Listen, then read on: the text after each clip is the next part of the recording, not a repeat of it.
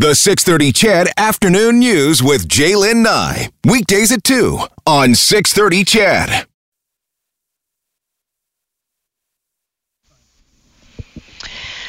Okay, it's 3:39. Want to let you know that the news conference got underway on time. Let's go straight to the ledge. Here's Health Minister Tyler Shandro. Good afternoon, everyone. I'm here to share details of an important step forward in our efforts to protect Albertans from the spread of COVID-19 in our province. Before I begin, I'd like to acknowledge that yesterday, for the first time, recovered cases here in Alberta made up more than half of Alberta's total confirmed cases of COVID-19. And that's certainly positive news. Dr. Verna Yu, CEO of Alberta Health Services, and Mike Meldrum, President and CEO of Calgary Health Trust, have joined me here for today's event, which is to announce a shared investment in new technology and equipment, which will more than double our province's testing capacity for COVID-19. I want to thank the Calgary Health Trust and its donors for donating $1.7 million towards this new equipment. It's a generous show of support for all Albertans during this very challenging time. Together, we are investing $4.5 million to purchase new equipment and technology, which will expand our testing capacity here in this province to more than 16,000 tests per day by June. That's more than double our current capacity of 7,000. The new equipment will be integrated into our province's existing testing systems in Edmonton and Calgary, and will be located around the province at sites where it's most needed. And this is going to ease the strain on the Edmonton and Calgary labs while getting fast results for communities across Alberta. Testing is a critical element of our province's response to COVID-19, and it's essential to our province's relaunch strategy. Our decisions about reopening businesses and resuming activities require us to have the most accurate and detailed information possible.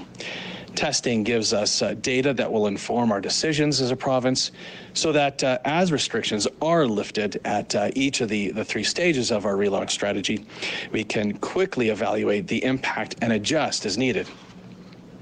Enhancing our testing capacity is only one of a number of steps we've taken to protect Albertans across this province.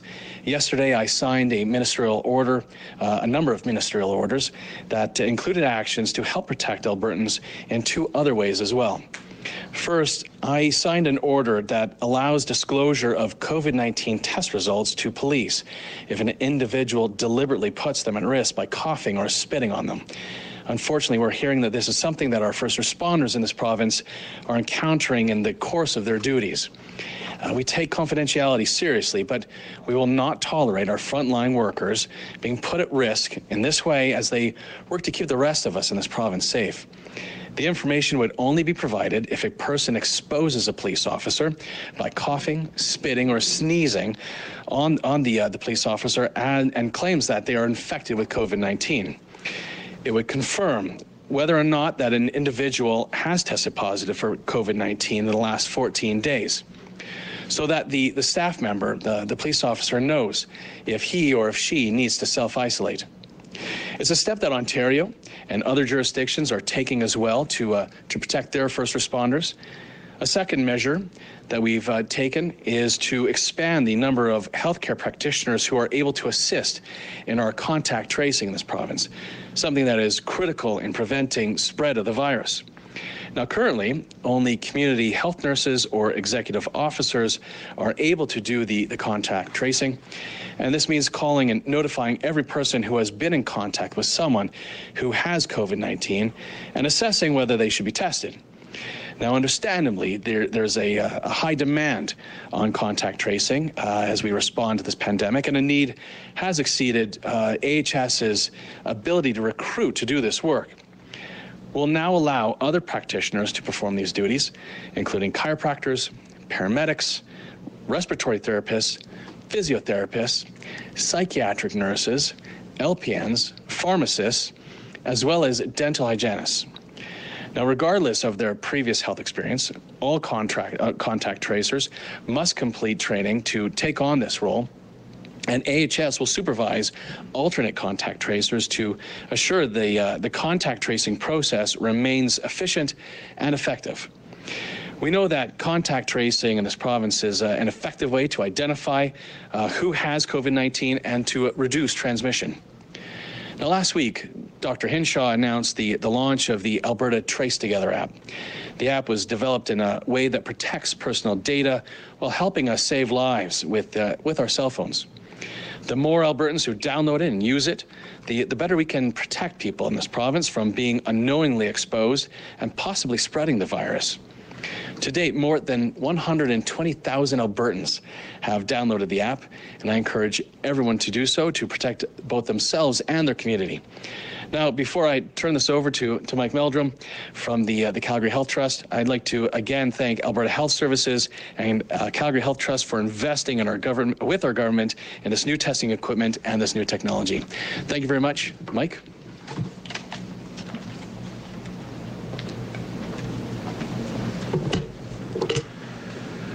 Thank you, Minister Shandro. It is a pleasure for me to be here today on behalf of the Calgary Health Trust for this announcement. Today, Calgary Health Trust is pleased to commit $1.7 million in funding to advance our testing capacity within the province. Through our campaign, Clean Hands, Giving Hearts, to support COVID-19 response efforts, we are committed to making significant investments in areas that will have substantial impact on the pandemic efforts in Calgary and across Alberta. We know that testing is a critical element of the province's long-term strategy as we remain diligent in identifying those who are infected and quickly reduce the spread of the virus. But we also know testing is important in informing our public health officials and decisions about our future. Good data leads to better decisions. Decisions about how we approach Albertans getting back to work, how we support our local businesses, how we protect healthcare and frontline providers, and ultimately, how we return to a new state of normal. By investing in equipment necessary for increased testing, we are investing in the capacity for more data and knowledge we need to nimbly respond to the future that remains uncertain. Calgary Health Trust has been serving our province, and in particular the Calgary community, for almost 25 years. Working with many donors who've made investments in the health system that have supported the infrastructure we have today. Without the community's generosity and the partnership our organization has with Alberta Health Services and the Government of Alberta, we would not have the strong and agile system that we've needed to respond to the pandemic.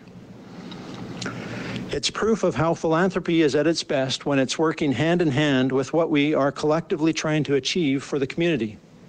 We are proud to make the investment today on behalf of our donors to support the incredible people on our front lines in all roles, whether in the hospital or testing site, in a lab or in a care center, whether providing care to the sickest of patients or helping to ensure the safety of our vulnerable loved ones. And to be able to join today those leading our province and health system through this difficult time. Thank you all for your passion and commitment to Albertans. Together, as a community, we're going to get through this. Thank you.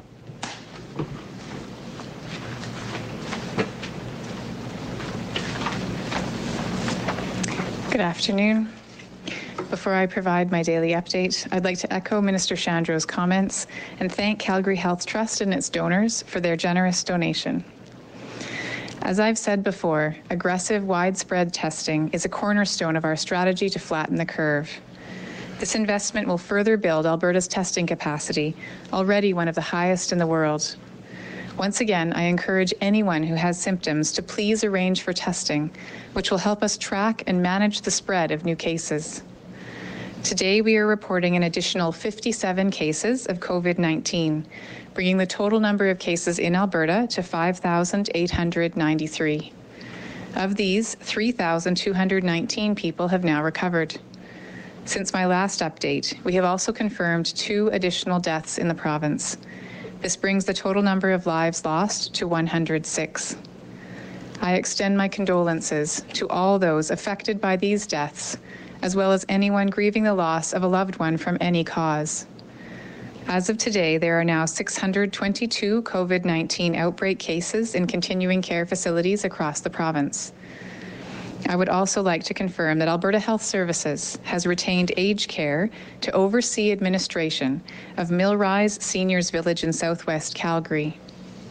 This change in administration is a result of challenges in staffing levels at the facility over the past few weeks, as well as concerns over how the facility has managed outbreak protocols during a COVID-19 outbreak at the site. AHS will support the site's day-to-day operations in collaboration with aged care and will continue to support staffing as this transition occurs over the coming days. We will continue to monitor and evaluate the site staffing levels on an ongoing basis, and we will work to ensure residents and staff are safe.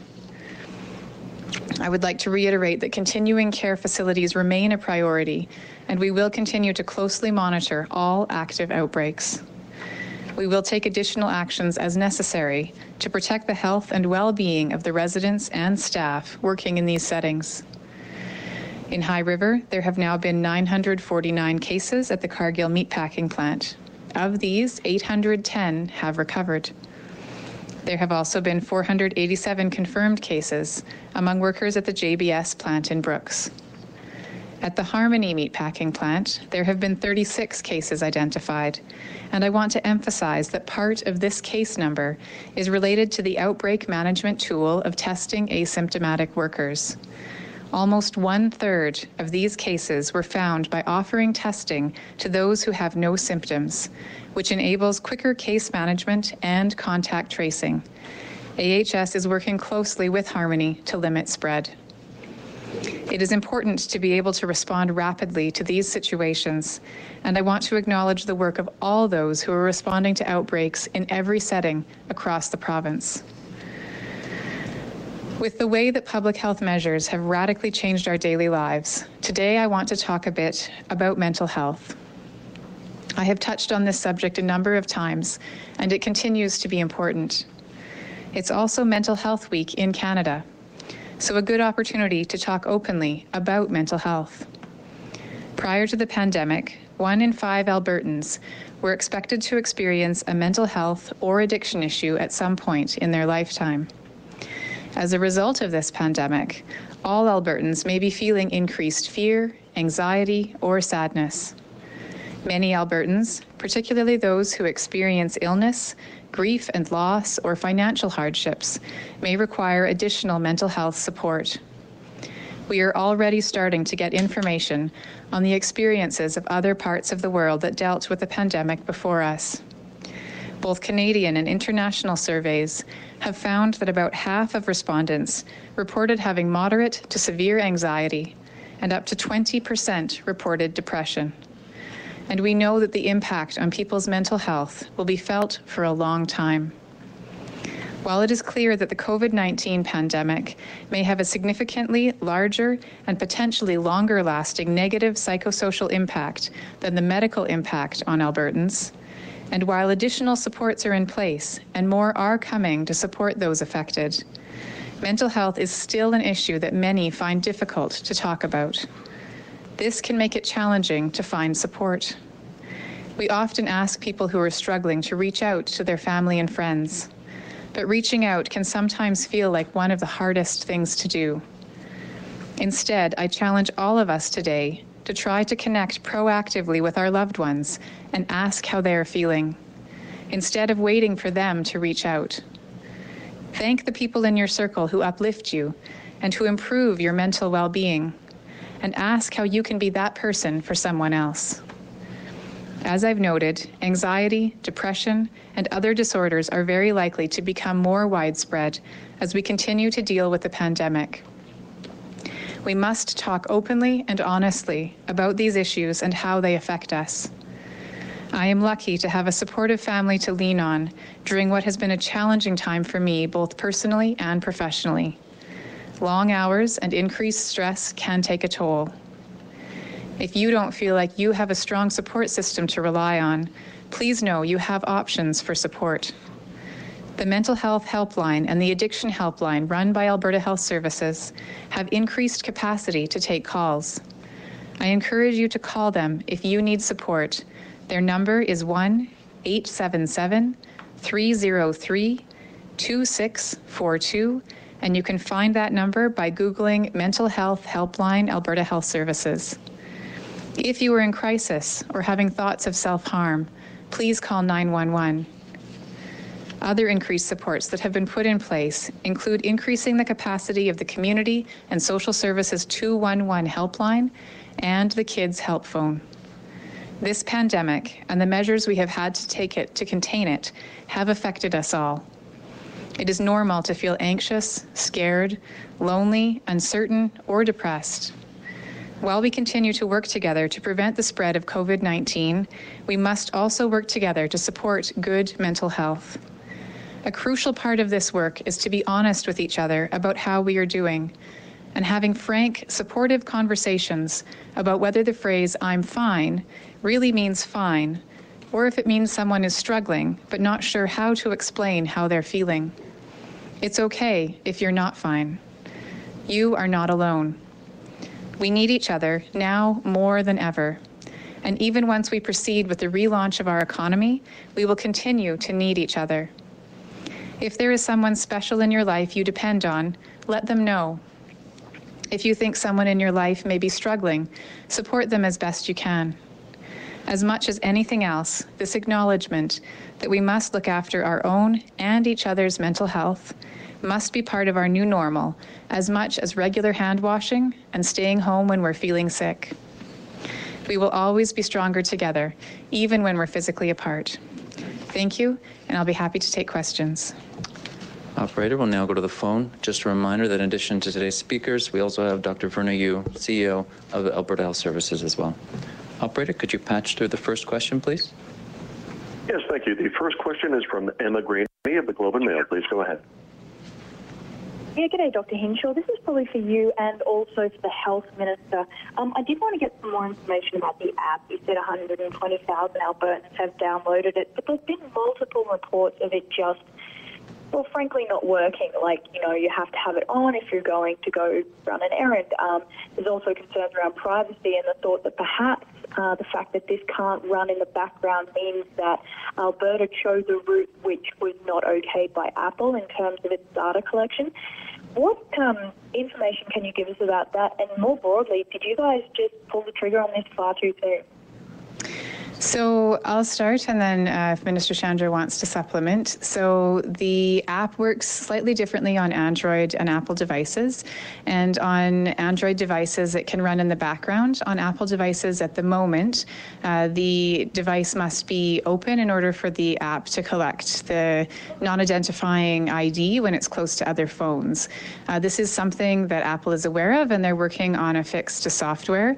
And so we anticipate that this is something that will be resolved in the future going forward. And for the current moment, there are certain steps that have been articulated when people do download the app with respect to how to safeguard privacy and how to be considering where to keep their phone to make sure that any kind of safeguard that they can put in place is in place, recognizing that this is an inconvenience. Again, a fix is underway. With respect to the questions about the app not working, certainly there was some issues with a challenge in getting a confirmation code, but that has been resolved. I believe that was resolved the same day that the app launched. So anyone who did try to download and had an issue with the confirmation code can now get that code, and that issue has been solved. So I guess in terms of the question about whether or not the timing of the app launch, we know that contact tracing will be a cornerstone of our ability to move forward to consider not just the challenges that COVID presents, but also the challenges that our public health measures have presented to Albertans. So putting pieces in place that help us to make sure that Albertans who potentially have been exposed to COVID get as accurate and timely a notification as they can, so they can both protect themselves and others, has been important. And we have been working to make sure that the methods that we put in place to do that are the methods that support, again, the majority of Albertans. And we are looking forward to, again, this fix that is coming to make it more convenient for Albertans who are using Apple products.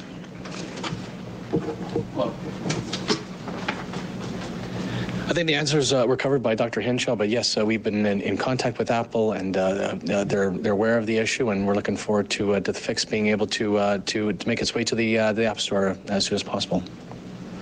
Operator, can you put through the next question, please? Yes, Jeff Slack, 660 News. Hi, this question is for Dr. Hinshaw. I believe you said in your remarks that 1/3 of the cases found at the Harmony plant were done by testing those without any symptoms. I was just wondering how concerning that is, and also with plans to reopen just over a week's time, how likely is it that this might result in a second wave of the virus? So with respect to the question about Harmony, so there were, as I mentioned, 36 cases, which is quite a small proportion of the overall workforce at the plant, which is about 440 workers, is the information that I've been given. And I think the important part to note about asymptomatic testing is that it is a tool in outbreak settings in particular to help with early identification of anyone who may be going on to potentially have symptoms at some later point, but it helps us to pick them up at an earlier point. And so I think that this is actually a measure of success, that we were able to identify this number of cases to make sure that they now are able to be isolated and to prevent any further spread from happening. So this measure is simply one of many outbreak tools that are put in place at facilities or locations, other businesses that are experiencing outbreaks. And we have seen it help us with outbreak control, again, because it does help us to identify earlier those who are cases.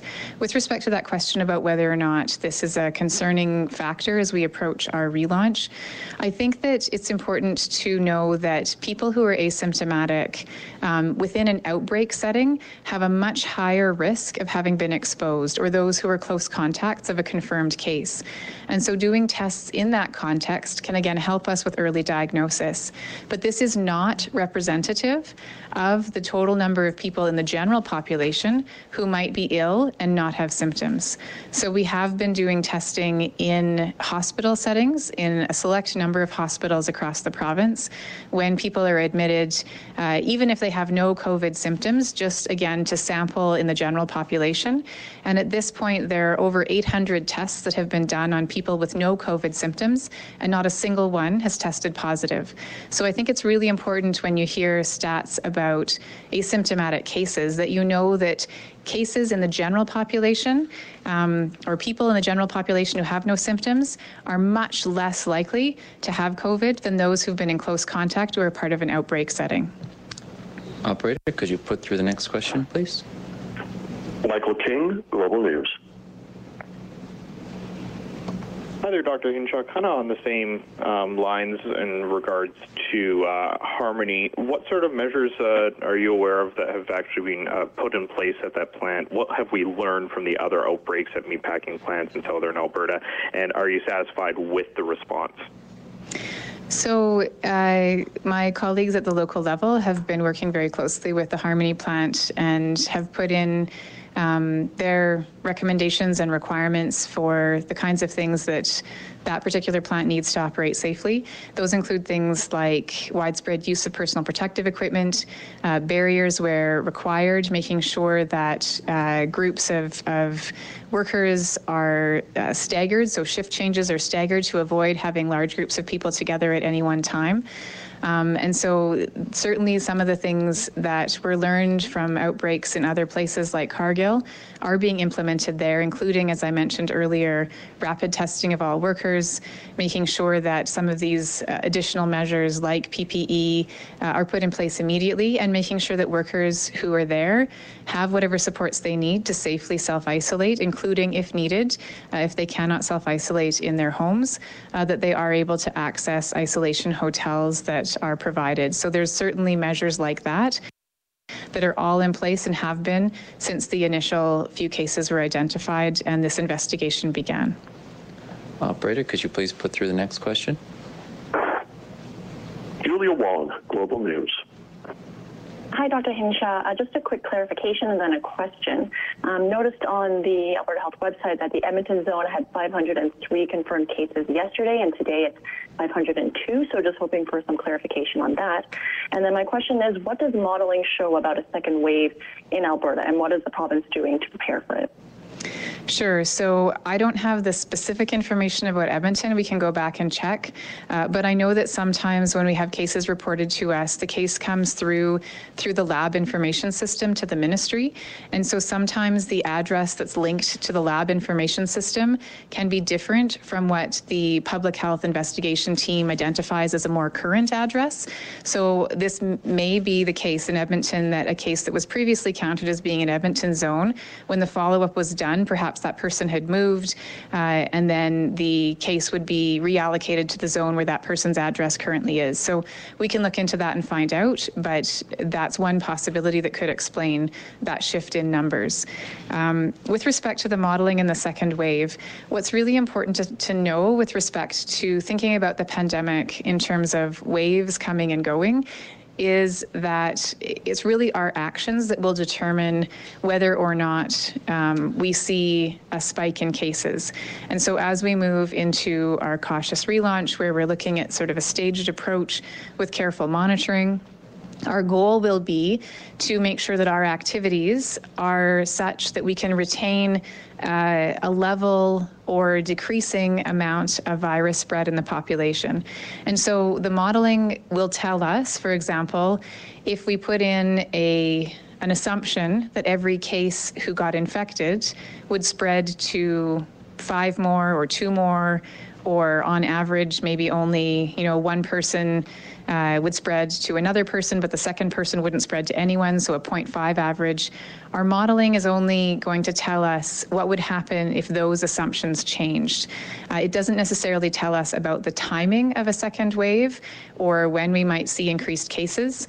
It only tells us how the virus spread would behave if we collectively were changing our behavior significantly so that each person who was a case spread it to many more people or fewer people. So modeling, unfortunately, it would be nice if it did predict that kind of timing piece, but it can only tell us what would happen if we changed our behavior. But what we are doing to make sure we're ready is exactly what we've been doing all along, making sure we have robust testing capacity, making sure that we have good contact tracing capacity, making sure that the public health measures that we have in place, as they're eased off, we're assessing the impact of that and determining what additional things need to be put in place. And in the easing of restrictions, making sure that some of the basic things that need to be in place for the foreseeable future continue to be followed, like physical distancing, staying home when sick, covering coughs and sneezes, washing hands. And those are the things that will help us prevent a steep rise and second wave. Operator, could you please put through the next question? Ralphie Butchakanian, CBC.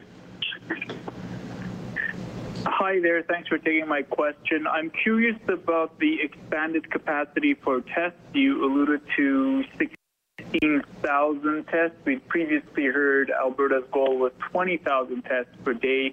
I'm wondering, does this have anything to do with how there is a delay on the Spartan testing kits? I know Health Canada said they had to delay implementation of them, and then Alberta Health said that they were delaying their own orders of those kits because of that. Thank you. So my understanding is that the Spartan kits, because those kits were really more for rapid testing, deployed more in rural areas in order to decrease turnaround testing time, they were never meant to be high volume tests, but rather an addition to the testing overall capacity that would help, again, with that testing access in more rural or remote areas. So the fact that that particular product has been delayed, that's not the main reason for the change in the anticipated testing numbers. It's my understanding that there have been different pieces of equipment that have been ordered by Alberta Health Services. Some of those pieces, the shipments have been delayed past where we anticipated we would originally receive them. And so some of that change in equipment delivery dates has shifted the anticipated total number and the timelines slightly. immediately. But again, the equipment has been procured and ordered. It's just a matter of having it arrive. So I don't know if anyone else has additions to that. Okay. Excellent. We have time for 2 more questions. Operator, could you please put through the next one? Tomasia De Silva, Global TV. Hi, Dr. Hinshaw. I'm just wondering, Calgary's mayor and some local businesses have been speaking to us today about the lack of preparedness to reopen come May 14th. Some businesses and the mayor have both said that they have not gotten any kind of clear rules or policies or procedures in place for the reopening. And while there are some groups that are helping other businesses like dental associations and that kind of thing, small business owners don't have that kind of guidance to help them. What do you say to that? So just last night, there was a meeting of businesses across the province, a telephone town hall where businesses had the opportunity to ask questions about what kinds of resources were available. And we have produced guidelines for all businesses of the things that they're going to need to follow in relaunch. And quite frankly, these are things that need to be followed by businesses that are currently open, those that have not needed to close during the public health measures period. And so anyone who's curious about those guidelines can go to the alberta.ca COVID website under workplace guidance, and there is general guidance for workplaces that lays out the kinds of things that any business is going to need to follow as it considers where it might land in that relaunch phase.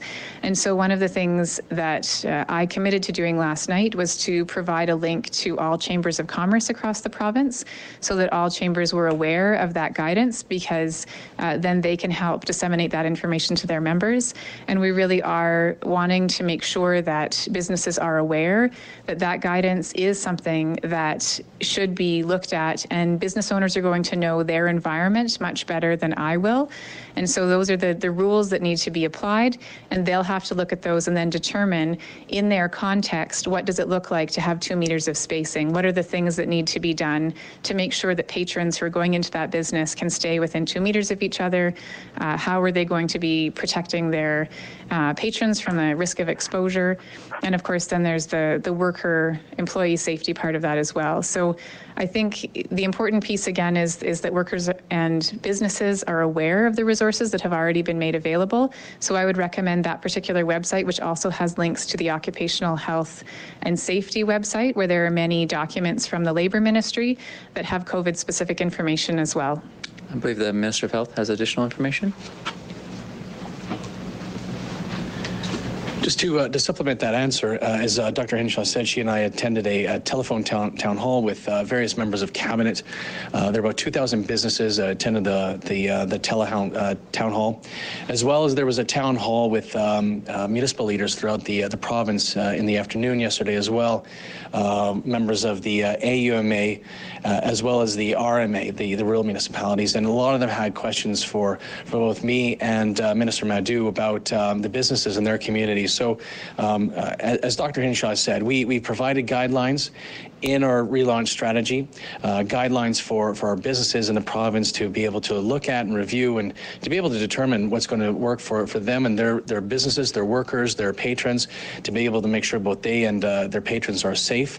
As folks have specific questions, obviously we can't consider every permutation of every business throughout the province, and for us as a government to micromanage every business. But we are happy as a ministry to be able to get those questions from businesses as they might have them for us here at the Ministry of Health. Happy for people to contact us at health.minister@gov.ab.ca so that we can help those businesses. Many of them actually have questions where they may look at a category of businesses that may be opening in stage 2 or stage 3 of the relaunch strategy. They may see themselves fitting in one of those categories in stage 2 or stage 3. They're working very hard within their industry groups to be able to develop other protocols to be able to see if maybe they could fit in a different stage. We're happy to get that feedback from those folks and be able to work with them to see if we can help them be able to see if they could be relaunched in a different stage of the relaunch strategy. Excellent. Operator, could you put through our final question, please? Ryan Rashad, TSN. Hi, Dr. Hinshaw. Thanks for taking my question. Just with respect to dialogue between the province and the Edmonton Oilers to suss out the possibility of having NHL hockey here in Edmonton sometime July, August, September, summer, fall. Just kind of a fundamental question about what would happen if, the teams were here and it all got to the point where the puck could drop, but there were a positive test from a player on one of the teams. If in that situation, it would be possible for a positive test to happen on a Monday and, the rest of that team to play a game on Tuesday. I know it's a hypothetical, but kind of that fundamental idea of what happens if a player tests positive.